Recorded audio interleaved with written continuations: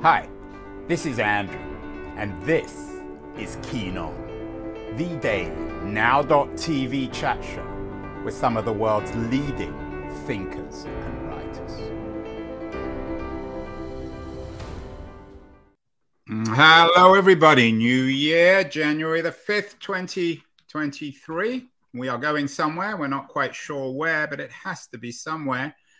Writers, of course, are always intrigued with going somewhere. And they're particularly, I think, intrigued by chasing something that doesn't exist, particularly utopias. We've done a couple of interesting shows on utopias last year, one with the writer Akash Kapoor on his own personal quest for utopia in a place called Auroraville. It's a wonderful book, Better to Have Gone. And then a month ago, a very different kind of conversation about utopia with the distinguished UC Berkeley economist, Brad DeLong. He has a new book out, Slouching Towards Utopia, Economic History of the 20th Century, in which he suggests we're going to utopia, but not very happy about it. As I said, writers love to find things that don't really exist, and who is more an authority on journeying to places that do or don't exist than my guest today? I'm thrilled and honored that Pico Iyer, one of the world's great travel writers, thinkers, authorities both on the inner and outer world, will be joining us. And he is doing exactly what I've talked about in the introduction. He has a new book out, The Half-Known Life, In Search of Paradise. He is on the road for utopia. And fortunately, he's also in a concrete place in Nara in Japan, where he lives, or he spends part of his life, and he's joining us today. Pico, Happy New Year. Thank you, Andrew. I'm so happy to see you across the ocean. Happy New Year. Yeah, well, this is real. Is it real, Pico, or is it utopian to do all this video thing? It's tempting, you might agree, to think of it as dystopian. I think of it as just a real instrument to promote our utopian or dystopian, distorted or true ideas. But I've never been a great fan of technology, but I'm so grateful that it makes things like this possible. I wouldn't get to see you or talk to you probably without this. Vice versa, although you are going to be in California next week. I won't be here. You're doing a big tour of the United States. We'll talk about that later. Real Pico in person rather than just digitally. So, Pico, am I right to say that writers are always fascinated by things that don't exist, which accounts for their fascination with utopias? I would say humans are fascinated by what doesn't exist, and maybe the writer's job is to cut through those projections and illusions occasionally. You know, I was amused to see you're featuring that book, Slouching Towards Utopia, and I think my book might almost be called Slouching Away from Utopia. In other words, I think it's the notion of paradise and thinking of paradise that gets in the way of our appreciating it or seeing that it's right here and now. So I'm not a great believer in utopia, and I probably am a great believer in realism. And I think maybe that's what the writer has to offer. But you're right, writers are human beings, so we're always fascinated with what's around the next corner and also what's in our heads, which is probably the most unreal thing of all. You are a storyteller in every sense, Pico. So tell me the story of The Half-Known Life, In Search of Paradise. Why did you choose to write it?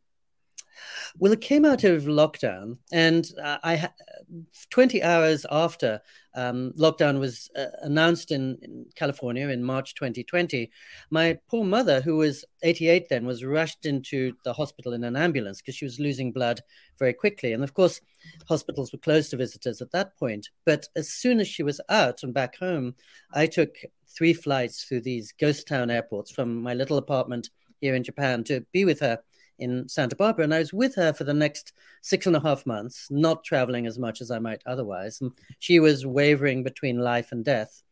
And sitting in one place, as I usually don't, seemed the perfect time to think first what my 48 years of constant travel had added up to.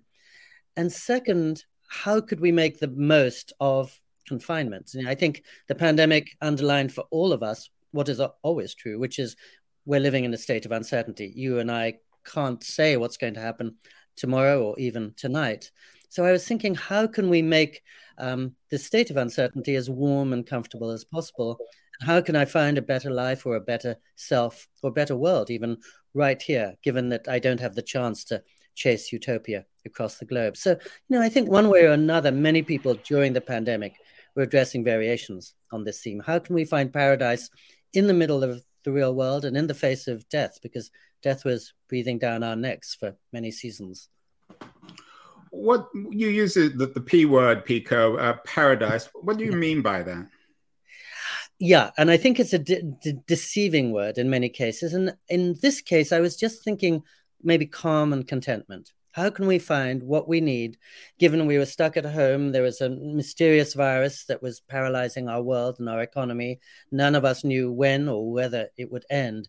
How can we find some degree of satisfaction there? Because I think that's a variation of the same question we're always asking, because the world is always in a state of turmoil. As I'm talking to you, there are huge, unprecedented storms battering San Francisco, and probably you and the people around you are asking some variation of this question. How do I survive this? And is there anything good that can come of it?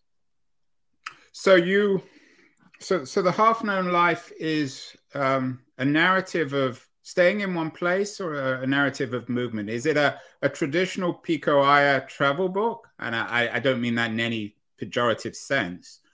Or is it a book about standing still, of staying put? Yes, I mean, this is a perfect question, and it's a book of sitting still and thinking back on a life of travels. So I wasn't traveling as much as I might during the pandemic, but thanks to that enforced retreat, I was able to put 48 years of travel into a kind of sequence and see what it had added up to. And as you know, I mean, I've always felt that travel in any form is how we go and collect ingredients, as it were, from a farmer's market.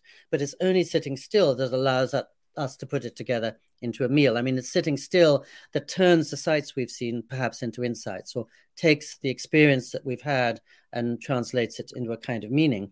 So during the pandemic, I had this rare opportunity to really put my whole life into meaning. So it was a retrospective, still life look at a half century of travel. Pico, do you think all travel is memoir, all travel writing is memoir, which may account for its popularity at the moment? Oh, I like that question, and I think I would agree. I mean, to some extent, all memoir is fiction, and all memoir is travel of a kind.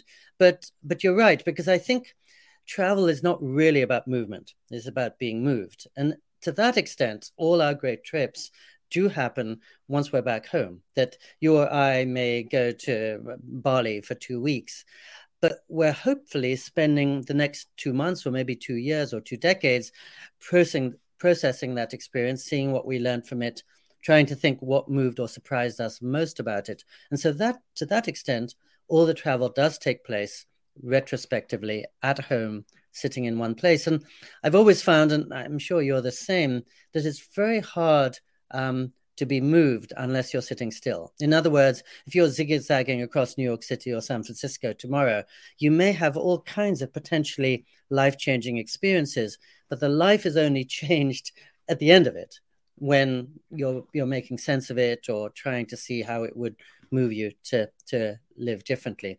So yeah, I think all travel writing is a recollection of something that you've seen and felt and thought. And Wordsworth said that writing is emotion recollected in tranquility. Travel writing is probably commotion recollected in tranquility. But I would agree with you that it's mostly looking back to what has passed. I'm particularly intrigued by the title, The Half-Known Life. Of course, it raises the specter of the unknown half, which maybe we'll get to. But in terms of this stillness that you experienced during lockdown in the COVID period, what have you learned about yourself, Pico? And what of that did you put into this new book? So I think all of us probably during the pandemic first learned not to take anything for granted. And as a result of that, we're powerfully reminded to think about what we most care about, what we love, and therefore what we want to stay close to. And so I think, like so many people, I was reminded that the essential things are my wife, my mother, the songs that are always going through my head, whatever is inside me. You know, living part of the time down the road from you in California, I once had my house burnt down in a wildfire and I lost everything in the world. And in some ways, it was a really good reminder that home is not the place where you live. Home is essentially what lives inside you, that internal stuff. And I thought a lot about our house burning down at the time of the pandemic, partly for that reason, because it so dramatically reminded us of what is essential. And partly also because even as my house burning down and my losing everything in the world made so many things impossible, it made other things possible. It liberated me in certain ways and opened doors and windows that might otherwise have been closed. And I think the pandemic did that in certain ways, because I think all of us were speeding round blind curves at a post-human pace before the pandemic. And when suddenly we were brought to a halt, it gave all of us the chance really to think, is this the road I want to be going on? And is this the life I want to be living? And I've been moved at how many people have chosen to live differently as a result of the pandemic. I'm not sure that I have done that exactly, but I've certainly decided, I'm not so young now, these are the things I really want to devote the rest of my life to, principally writing. And I think one of the other things as a lifelong traveler that the pandemic reminded me of was a depth of experience has nothing to do with distance. I've always loved Henry David Thoreau, who says,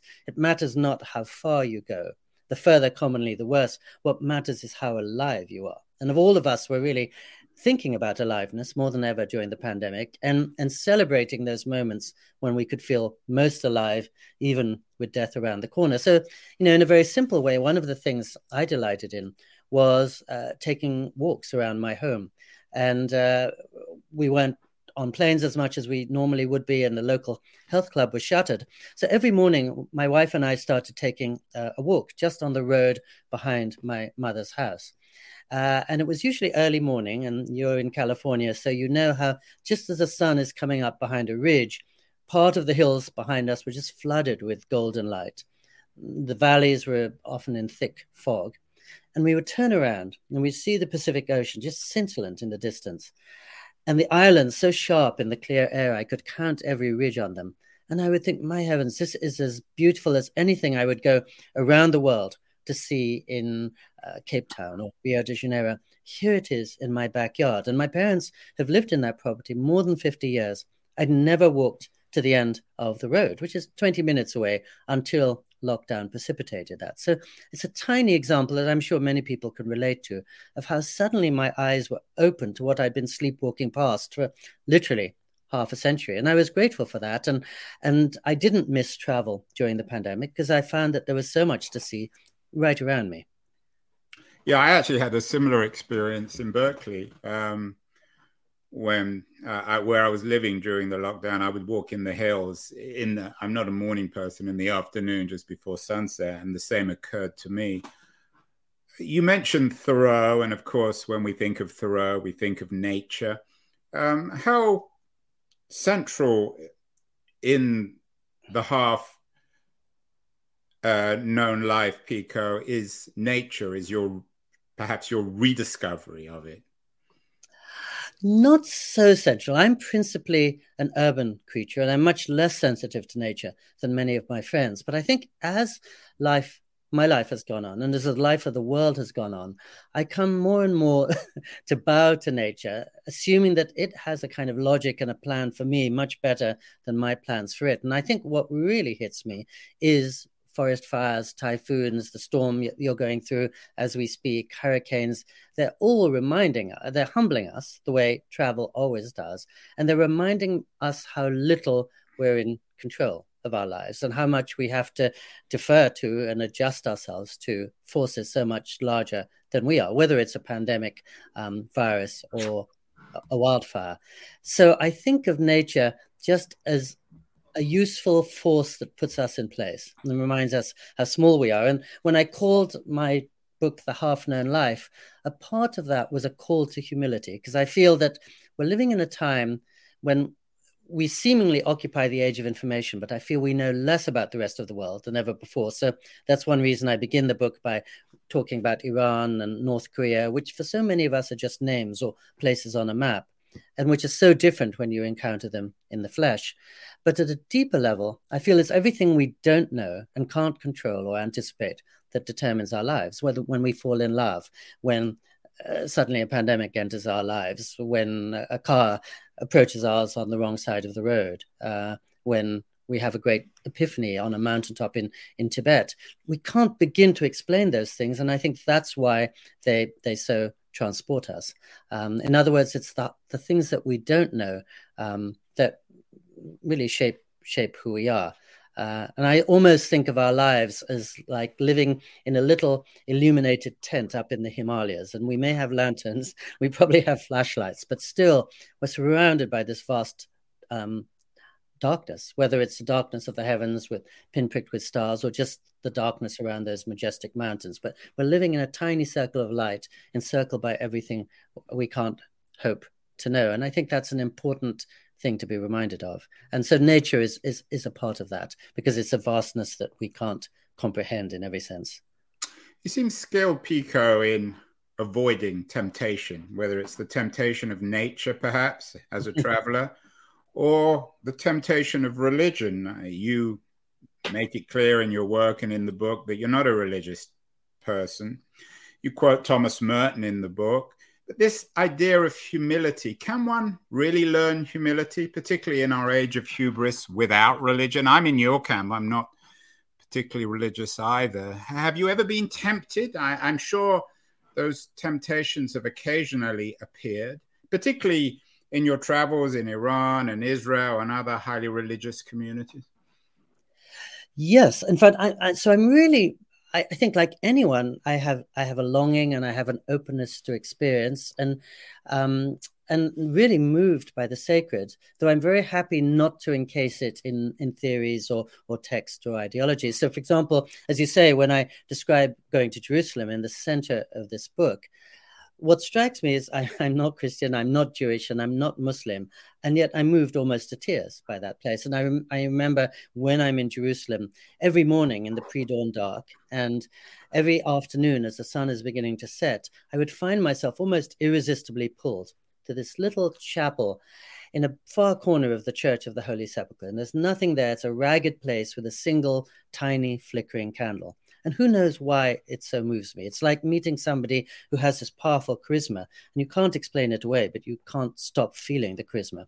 And I feel that about Jerusalem and Varanasi and other places, which I think is a good thing, because it reminds me, again, how little I know and how much more is going on in the universe. And I think there are more things on heaven and earth than are dreamt of in our philosophy, even though, as you say, I don't have a religion. And one of the things so I have been tempted. I've spent 31 years on and off with a group of Benedictine monks in Big Sur, California, not far from where you're sitting, but I'm not a Christian. But nonetheless, I learned from them about decency and focus and self-sacrifice, all the things anybody probably needs in a life. So I'm happy to learn from religious people without the apparatus of thinking this way is the only way and every other way is wrong. Because, of course, the fascination of Jerusalem through millennia is that the city of faith is a city of conflict. And on the one hand, it so stirs almost any visitor because you can feel the ineffable, the numinous there. On the other hand, in the Church of the Holy Sepulchre, 6 Christian group orders are all sleeping on the same roof, and the Franciscans will start smashing the Greek Orthodox with brooms if the Greek Orthodox monks step 1 inch over their territory, and vice versa. And the Shia Muslims are at odds with the Sunni Muslims, the ultra-Orthodox Jews shouting at their secular cousins. So it's a perfect microcosm for both the beauty of faith and the way humans turn religion into something divisive. And as you probably know, I've spent 48 years talking and traveling with the Dalai Lama. And one thing that always impresses me about him is here he is, one of the most respected religious figures on the planet. And he published a book that was titled Beyond Religion. In other words, he's had a front seat view on how religions can actually tear up the world and create divisions, even though they're notionally pledged to unity. And so he always stresses secular world and science now, because he feels that's universal, as religions are not. So I never want to deny the religious spirit, but I haven't felt a great inclination to attach myself to a single religious position and say this is the right or the only way. You say you're moved by the sacred, but if you're not religious, how do you know what is sacred and what isn't? You looked out at the Pacific Ocean when you're in Santa Barbara and the old church in Jerusalem. But why isn't that rotting shopping mall outside Santa Barbara, or that slum in Jerusalem, why isn't that more or less sacred? How can you determine sacredness if you're not religious? I don't know what you mean by that word even. Well, I love that, Andrew. And actually, that's probably the whole point of my book. And maybe I spoke sloppily when I referred to sacred, but I would say, for somebody who's no expert on this, that the definition of holiness is to see no distinction between the sacred and the profane. So I couldn't agree with you more. And that if the Dalai Lama were right here, he would take as much delight and find as much to learn from the rotting shopping mall as from the church and from the Pacific Ocean. And actually, that's what I'm trying to get to at the end of this book, because as you remember, I find myself at one moment in Varanasi, the holy city of Hinduism. And it's the most chaotic, frenzied, spooky, shocking place in all of chaotic, spooky, shocking India. There are fires burning to the north and to the south that are turning dead bodies into ash. When you walk through the little lanes of the old city, people are constantly racing past, taking corpses on stretchers to be committed to the flames or to the water. There are naked ascetics walking all around, smeared in ash, who are living in graveyards and drinking from skulls to show their contempt for very simple notions of piety, just as you were saying. And there are people gratefully drinking in and bathing in the waters of the holy river, which are said by the WHO to be 3,000 times beyond the maximal level safe for consumption. So it's a mad, wild, Hieronymus Bosch scene. And I happen to be of Hindu origin. Both my parents are from India. And even so, I was freaked out by this. And I was standing along the river at one point, surrounded by these burning bodies. And two Tibetan monks arrived, whom I know from New York City, one an old Tibetan man and one a younger American man who's a monk and, in fact, an abbot of a Tibetan Buddhist temple. And the American monk looked at this scene. He said, "Isn't this glorious? This is the whole human pageant. This is life and death and everything between. This is the reality that we have to embrace." And I think essentially he was saying the same as you, because he's wiser than I. Don't say that over there is sacred and this over here is profane. It's all the same. And this is the life we have to live with. The paradise we have to find is right here and now. In fact, I'm talking to you from Nara, Japan. And if I go to a temple down the road in Kyoto, quite often at the entrance to a temple, written on the ground, it says, "Look beneath your feet." In other words, don't search for utopia. Don't project it into the past or the future. If it's anywhere, it has to be right here. So I love your question, and I absolutely agree with you that when I talked about being moved by the sacred, I was talking about obvious forms of sacredness, such as the church or the natural scripture of the ocean. But you couldn't be more right. To an enlightened person, if there is such a thing, everywhere is carrying light. And I think one of the center points of the book for me was, again, in this time when the world is more connected than ever before and more divided, to try to reach for those people who can see beyond division. So, as you remember, I write about the Cistercian monk, Thomas Merton, who after 27 years in his Catholic monastery found his moment of realization in front of some Buddhas in Sri Lanka. And the person he just talked to, the Dalai Lama, lifelong Buddhist, is moved to tears when he talks about the Gospels. So I think another definition of something that really at the heart of us is that it speaks to us regardless of our tradition. A Buddhist may turn for instruction to Buddhist scriptures, but he's really moved when he sees a mosque, or, as you said, when in the right way, he can see a rotting shopping mall. You mentioned Merton, of course, a very profound thinker. And when I was thinking of Merton, reading the book and listening to you, Thomas More's Utopia comes to mind because, of course, he was the man who invented the concept, the word utopia, which means in Latin no place. And it was meant as a reminder of the dangers, I think, of thinking too idealistically of establishing heaven on earth, written in the 16th century at a time of also, like our own, enormous political, cultural, and technological upheaval. Do you think it takes a Merton or a Thomas More to really get this stuff, to understand that life is only ever half known and can never be fully known? Well, I think a Merton, for example, having given himself for 27 years to some degree to contemplation and to inspecting the inner life, he has a head start over the rest of us because most of us are zigzagging down the freeway from the lawyer's office to the shopping mall. We haven't devoted as much of our time as he, but I think any of us potentially can see it. I love the fact that, as you say, Thomas More's Utopia means nowhere at all. Funnily enough, just this morning, I was reading a piece by Hilary Mantel, the novelist who portrays More as almost as a villain compared with... She's not very keen on him. She's not very keen on him. But yes, all of this reminds me that I was once doing an interview akin to this, and suddenly, unexpectedly, the interviewer said, "What's your notion of God?"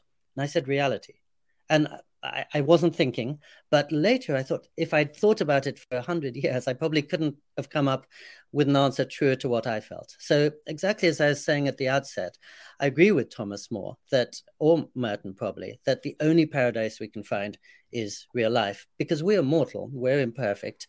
And I think it doesn't do us any good to dream of perfection. Our challenge should be living comfortably with imperfection and amidst the joys and constant sorrows of the world. In fact, one of the things I appreciate about Thomas Merton is, even though he was such a devoted Trappist monk in the Cistercian order for all those years, he never believed in answers, and he was only interested in questions. And he felt that the point of life was not to find the answer to life or a paradise or a utopia, but to know how to live in answerlessness, because most of the things that take place to us and around us are inexplicable. That's what I mean by the half-known life. Suddenly, I'm sitting in my family's home and there are 5-story flames all around us and my house is gone.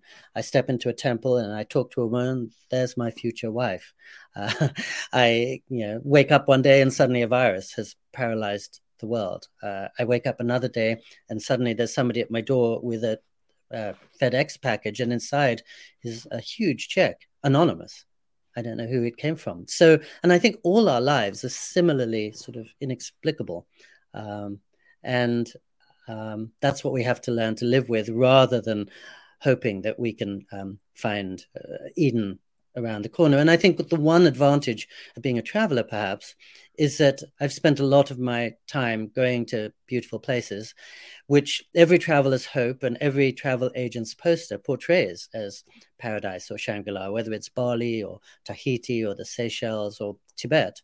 And they may be Shangri-La to us only because we don't live there. I'm sure they're not to the people who live there, who will tell us, oh, the real Eden is New York City or San Francisco. And so I think, the notion of paradise suggests limited vision, whereas the notion of reality suggests that we're engaging with the world as it really is.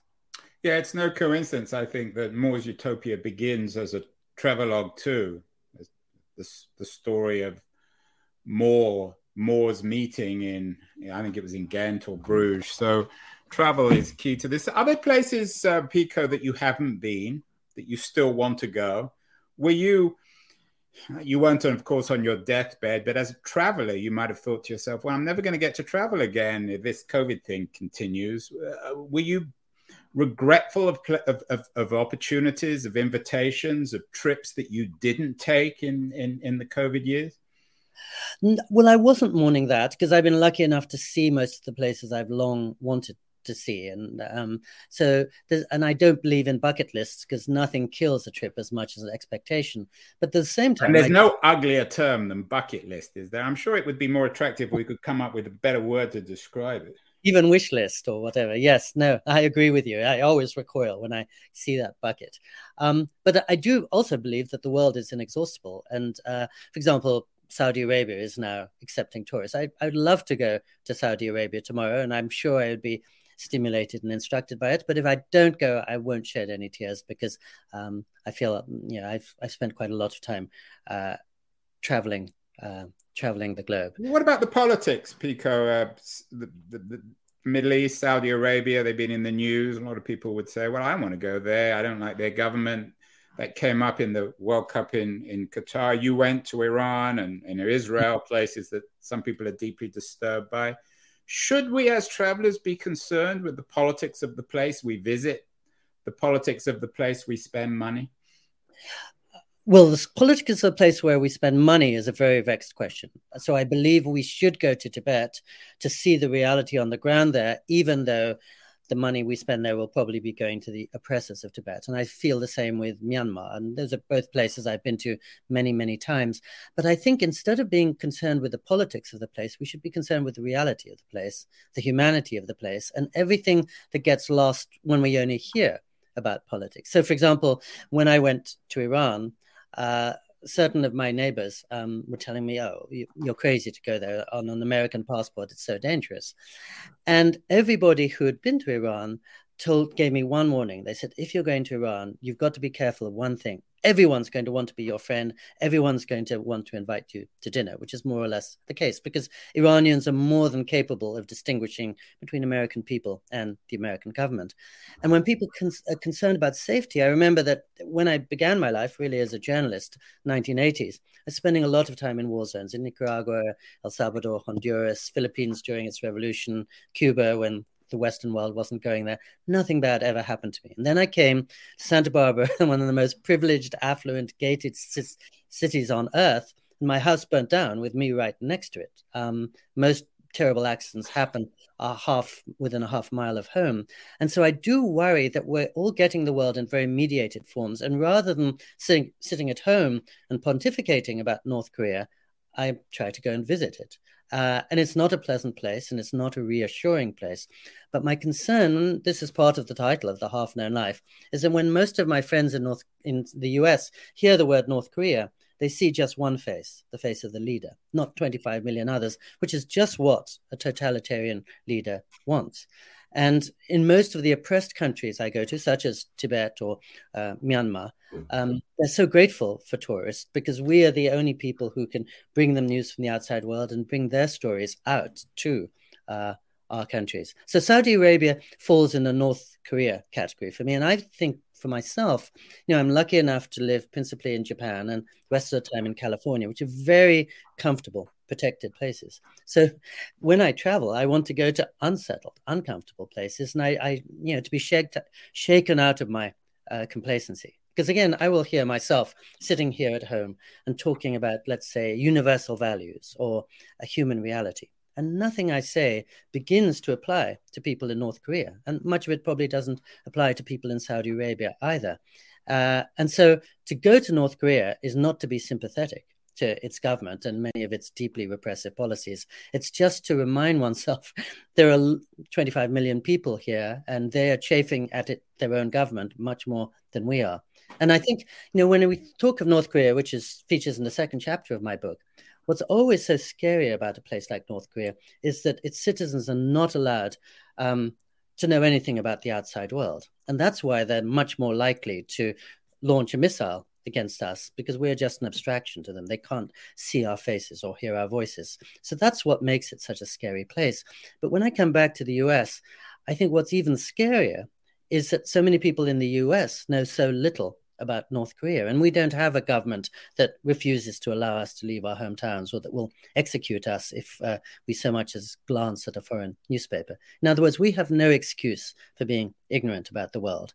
And as one of the stronger and freer places on earth, I feel people in the United States almost morally obliged to go and visit Iran, Israel, North Korea, instead of sitting at home just talking about them.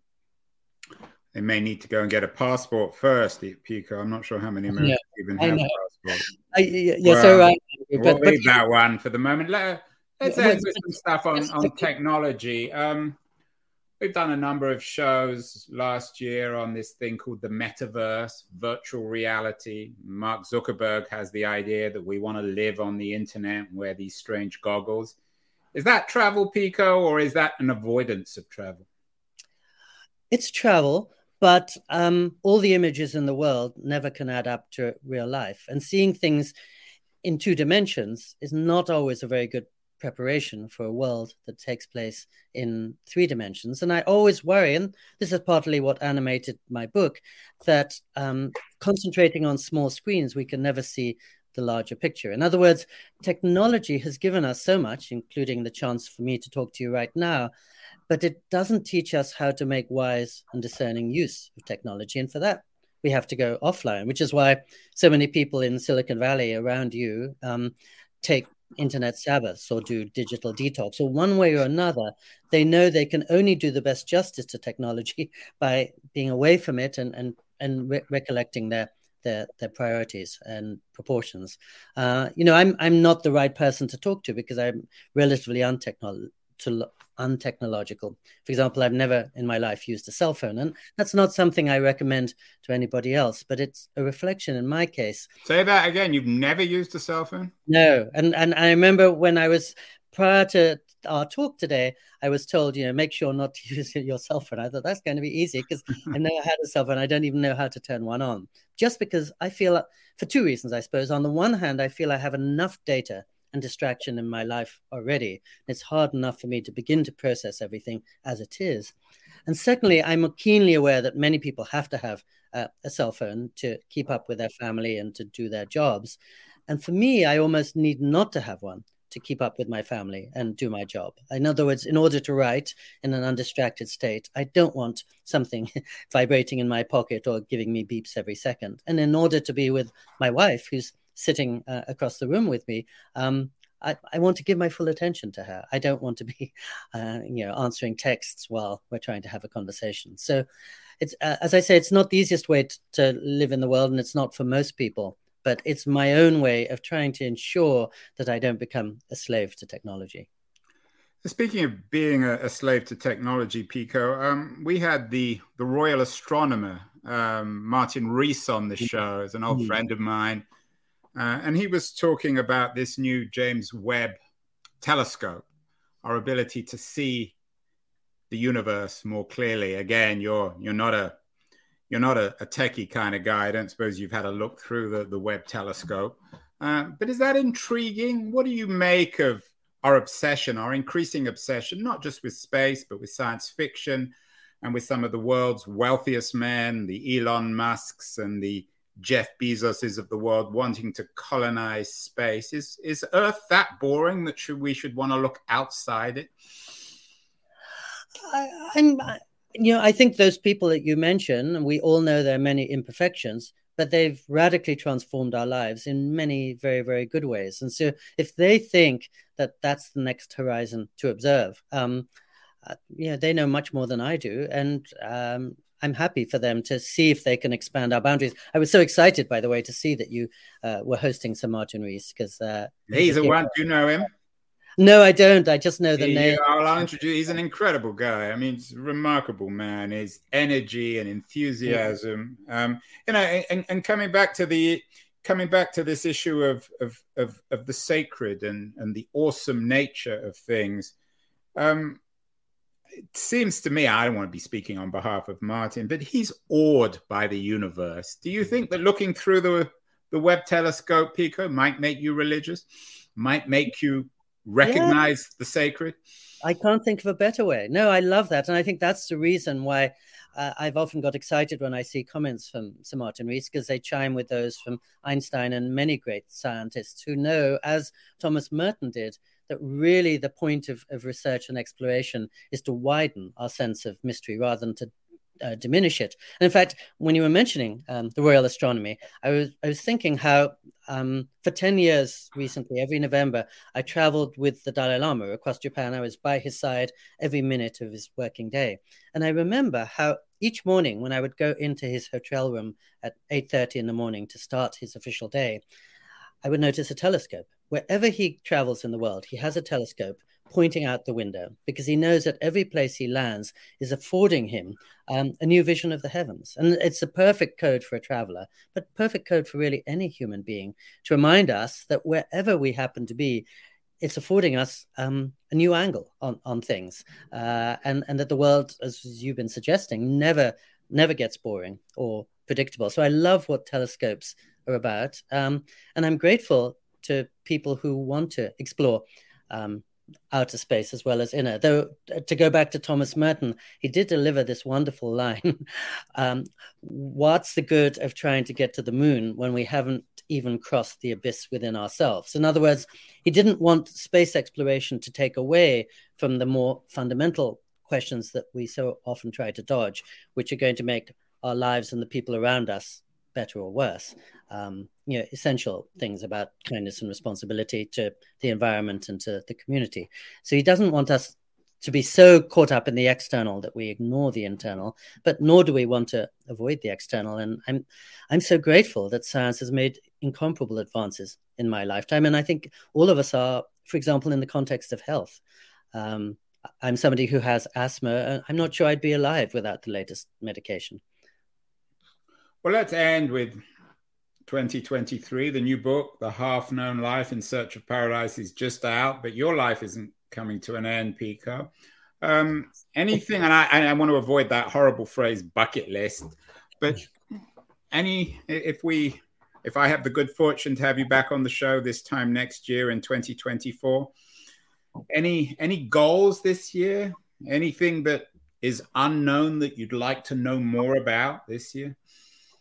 Well, for me, my great adventure is sitting at the desk. And writing always takes me to places I can't predict. And however clear the outline I've made, within the third paragraph, the outline is upended and I'm being taken to surprising places. So to be honest, I've actually completed, I hope, my next book about my 31 years with these Benedictine monks. Maybe it will be out in 2024, but whether or not it is, sort of the companion piece to this book, because as you were saying, this book is about traveling around the world, thinking about what paradise is and isn't. And that's about being within a walled garden, which the monks would say is paradise. Visitors like myself have to think what paradise really is. But so that's the book. I think I've almost completed it, but I hope fully to complete it this year. And maybe I will talk to you in 2024.